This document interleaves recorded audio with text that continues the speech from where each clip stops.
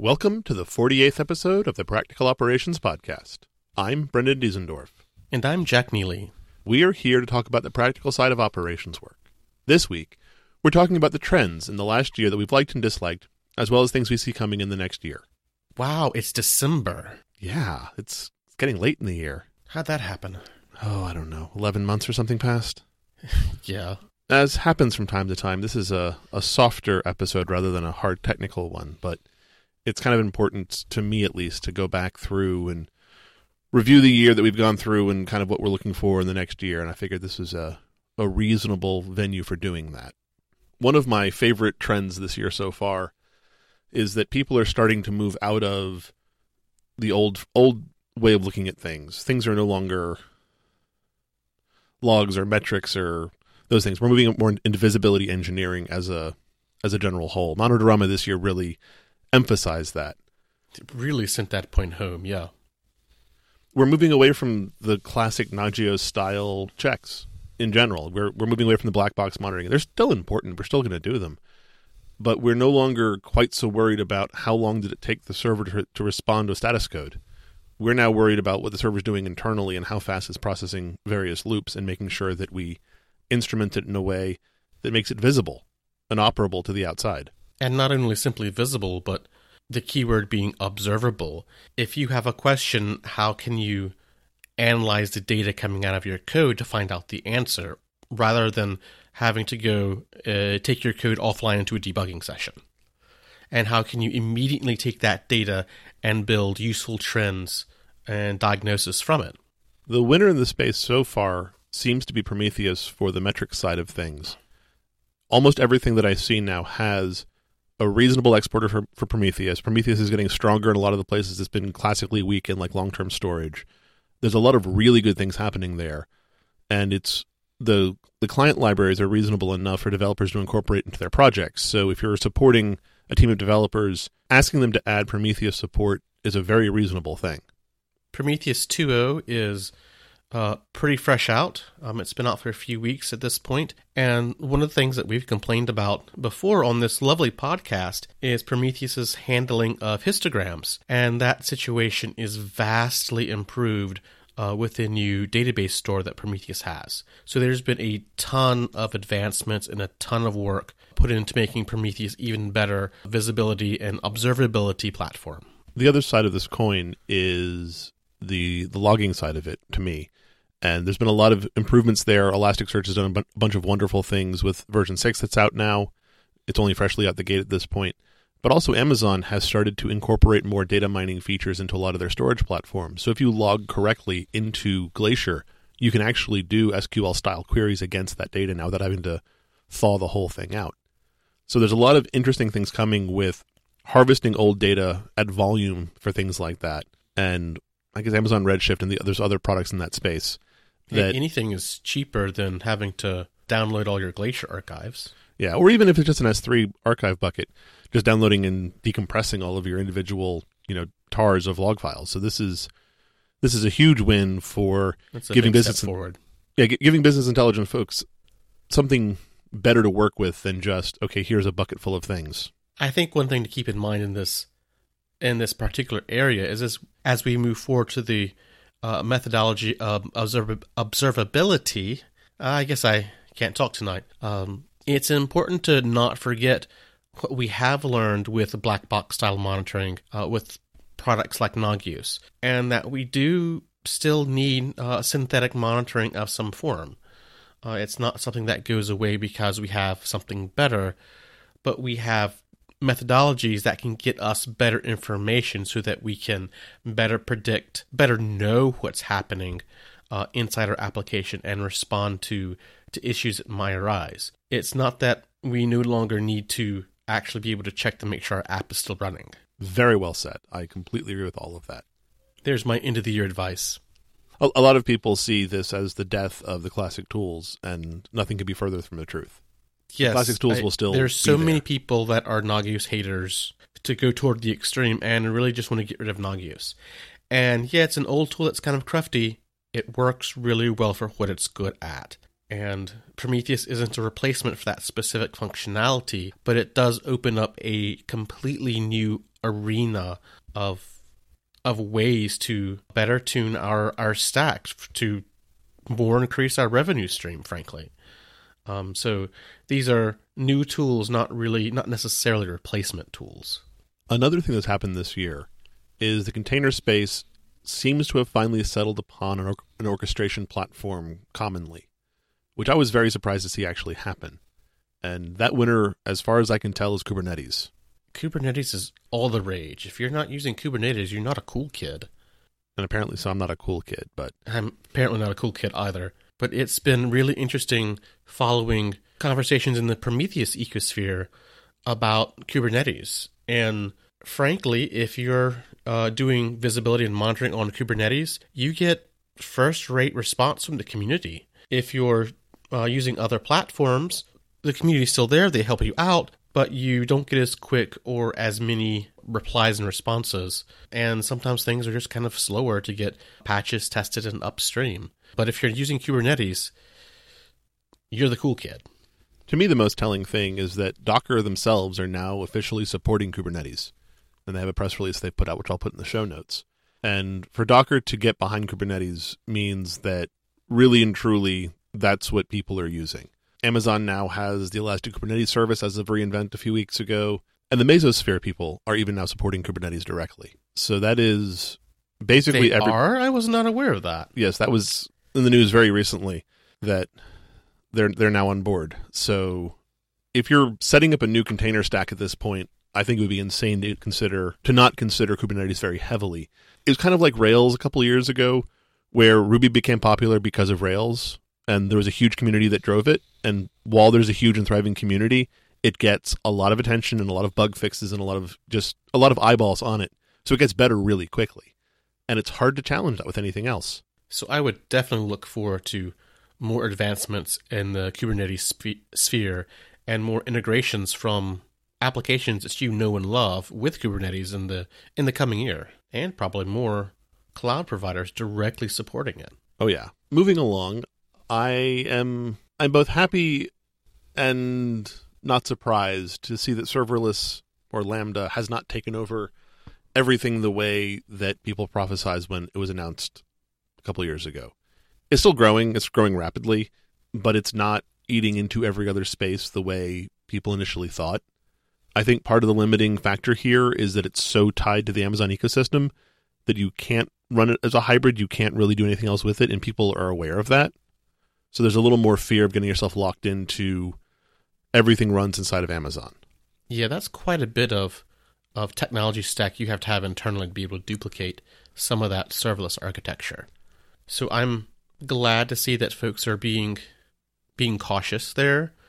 It's definitely been touted in a couple of places as the replacement for containers and salt and pepper and everything else. But I definitely see it's being approached with some caution and used quite heavily in some places where it's a real win. So That's a really interesting tool in your tool bag. Yeah, I've seen some really interesting things with Lambda. People doing like log pipelines, doing log processing, taking in batches of messages off of a message queue, processing them with Lambda functions, then outputting to whatever the storage backend is. And these are places that people wouldn't have classically thought of Lambda running, but it runs very well because there's these small packages of work. And Amazon recently doubled the memory footprint allowable for Lambda functions. So it's definitely got some growth behind it, but much like something I'm going to get to a little later, it's not replacing everybody else the way a lot of the proponents originally thought it would. Yay, it turns out you still need servers. So I'm going to skip ahead a little bit in our list. This came up maybe a month or two ago on one of the subreddits that I follow. There was a particular individual who was ranting about no ops and how all ops were going away and they were basically useless. And if you use the word no ops in a non-ironic way, I pretty much want to punch you in the face. Do I need to hold you back, Brendan? Not holding me back, but it's a shorthand for a developer to say, I don't value your position in the organization. You're a coworker of mine. I wish you ill. And I think that as a developer, I am the only usable or I'm the only worthwhile person in this organization, and everybody else is here to serve me. And that's the kind of person that I have no desire to work with or work around. And it boils my blood so quickly. A couple of years ago, this was a really big thing. Google was using it in hashtags and stuff on, I think, conferences and papers and stuff for a little while. And they were intending it to be, hey, if you don't have an operations team, you can run your stuff in the cloud, and it will be, you can leverage the cloud as operations teams, not as you will get rid of your operations teams. I've definitely seen some other developers and other folks out in the field that have approached some of the new tools, software as a service tools, cloud stacks that we have, as a way of being able to push forward code and do continuous integration and build up your revenue stream in a way that's less dependent on operations. And I think that's where this term starts to be brought up. But it's just because we have better tools doesn't mean we don't need the mindset of an operations team to make sure those tools are managed well and deployed well. There's lots of stuff that even with Kubernetes hosted by Amazon, you still need an operational footprint for and mindset for to make sure that your revenue stream is online and scalable in the future, and that we can work with our developers to make a better platform. And I totally grant that as our industry moves forward, the folks, the system administrators and the operations engineers who don't do any coding or don't want to get involved in source control or don't want to do the DevOps side of the work are going to have less and less interesting jobs to do. This has been true for a decade at this point, it seems. The interesting jobs, the ones that pay well, the ones that have challenge, the ones that have meaning and make you happy to come to work in the morning, they're getting harder in the sense that there's more programming, there's more complexity, there's more thinking to do, and individuals have more responsibility. There's more servers, there's more tasks, there's more platforms to support. And there's probably honestly going to be less actual physical jobs in the space, but they're the better jobs. So that's one of the trends. So if you're not comfortable with your coding, spend some time brushing up. Choose a language. Doesn't matter which one. Yeah, that's definitely coming, this next year and the following years. This is going to be an ongoing trend. That if you want to sit there and push buttons in a Windows interface, find a large government institution that's moving very slowly and hope you can camp out for the rest of your career. Because or a bank. There's not all of the jobs that I consider interesting are the ones that require coding or team interoperation with developers and security engineers and the other members. It's no longer a silo where you sit and do your operations work by yourself. Yeah, if you want to increase your paycheck, brush up on your coding skills. And don't use the term no ops. Keep Brendan sane. Yeah, I will get angry at you if you do that. All right, what about ZFS, Brendan? I really like how ZFS is gaining traction. Oh, heck yes. It warms my heart to know that people are starting to really get and understand why you want to be exceedingly careful with the data you have on disk and do everything you can in your power to make sure the data you have on disk is the data you think you have on disk. 10 years ago, when I first saw ZFS on Solaris, I was amazed and impressed. And FreeBSD picked it up pretty quickly. And I was like, yeah, that's interesting, but Linux hasn't gotten it, and Linus has famously said it won't be happening and other things. So it's been 10 years, and now it seems to be hitting mainstream. Ubuntu Server is now shipping it as part of the LTS release. A lot of other interesting features are starting to get built on top of ZFS because it allows a lot of really nice semantics like copy on write snapshots and other things that let you really play with data.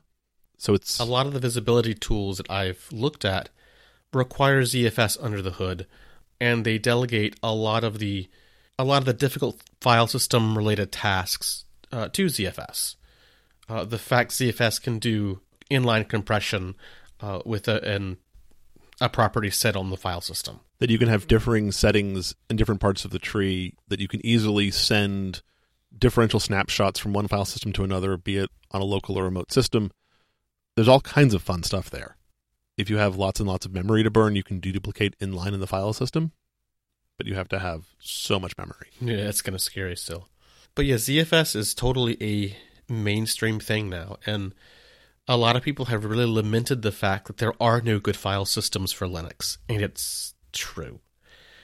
ZFS is really the only, what I would call a modern file system for Linux. There's BTRFS, that's still around. It still has its shortcomings. Facebook is actively supporting it. And of course, this would be the GPL'd next generation file system, modern file system for Linux. But I will note that, and maybe I can get it in the show notes, Red Hat recently removed BTRFS support from their RHEL product. So RHEL 7 will still support it, but it looks like it won't be supported at all with RHEL 8. Damn. Which is telling in so very many ways. There's Bcachefs, which is another copy on write file system that's GPL. And it's very much in the early stages as well. So maybe there's some hope there of a GPL Linuxable copy on write file system, but I wouldn't hold my breath. I think ZFS is going to be the answer for doing data storage at scale, data warehousing for a while now. Especially for people who care about their data and care about the verifiable correctness of their data. The fact that you can verify the data on demand rather than, hey, I want to pull that record. What do you mean there's a CRC error? So we've covered some of the stuff coming in the next year. Is there anything else, Jack, that you're interested in? Anything else that I'm interested in for next year? I'm thinking more and more about Systemd, and thinking more and more that the Linux distributions will continue to embrace, and Systemd will continue its ever-forward marching progress to own a Linux distribution near you. Which, frankly, is all fine and very good. Systemd has done more to unify the Linux distributions more than any other piece of software or agreement or movement prior. So I see that continuing, and I see Systemd becoming a better piece of software for it over the next year. I also think that groups will start to solidify in opposition of the Systemd takeover of Linux. And I think we'll start to see some actual groups coalesce, probably around FreeBSD, that are folks trying to go in a different direction from what Systemd brings to Linux. And that, too, is okay, and what open source is all about. But there's been lots of rumblings on the internet, and I think a lot of the technologies that we're talking about, like ZFS, like dtrace, if you're familiar with dtrace on Solaris and BSD systems, will start to force some folks to coalesce around some non-Linux operating systems, which I think will be an interesting thing to follow as it progresses. But that's my looking forward statement that I will guarantee will be wrong. Well, I agree with most of that. I think the Systemd stuff is especially telling. Systemd itself, the idea of replacing init with something that's a little faster and more flexible is pretty awesome, and there's pieces of that we've talked about on this podcast before that I love. Yeah, totally agreed. The old style init system needed to go. Oh gosh, was it bad? Upstart, I really enjoyed, but I see why Systemd won out over it. Yeah, but the idea that Systemd is also managing everything else, and there's a number of bugs that have been filed against it that show the folks who are developing it are not taking into account all the use cases the way that traditionally Linux and Unix software has. One of the ones that amused me recently was when the last login session of a user exits, it kills all the processes of that user. And oopsie. That works. Bye-bye screen. Well, it works reasonably well for a desktop that you log into, but for a server that you're running things as named processes or named you're running services with users instead of as root, suddenly you get some really unexpected corner cases, and it was not seen as a problem initially. And so just there's pieces of this that I find there's pieces of this that give me pause. And I really like the ports tree. I like a lot of the FreeBSD things that they do. I like the way they work. I like their development methodology and their cycle. So I look forward to having other more varied platforms for us to work on. And frankly, it just makes open source in general is stronger to have multiple solutions that are all improving and growing. And a bunch of the other toolkit stuff that we have nowadays seems to be coming from the BSD world, which is why I'm sort of thinking in that direction. Another thing I definitely see coming in the new year is the coming takeover. Docker will rule our lives, and that is both amazing and kind of scary. Containers are not a new thing. Speaking of the BSDs, FreeBSD was really first with containers. They call them jails. And Linux, over the years, has cobbled together some features to build what we know of today as containers. And Docker is very much just the management of those containers. And it's amazing to me how they've been able to build good management for containers that is super easy and do all the good media and PR behind it to get it popular. So I definitely see that as a growing tide, coming at us that will continue to do so. Yeah, they really have built a fairly amazing developer community and user community around the Docker container format, for lack of a better term. And it only shows it's only showing upward growth right now. And it's Linux only, so Linux definitely has that in its pocket as far as being a modern server OS. Other things in this coming year, I'm looking forward to Monitorama in 2018. This should be an interesting one.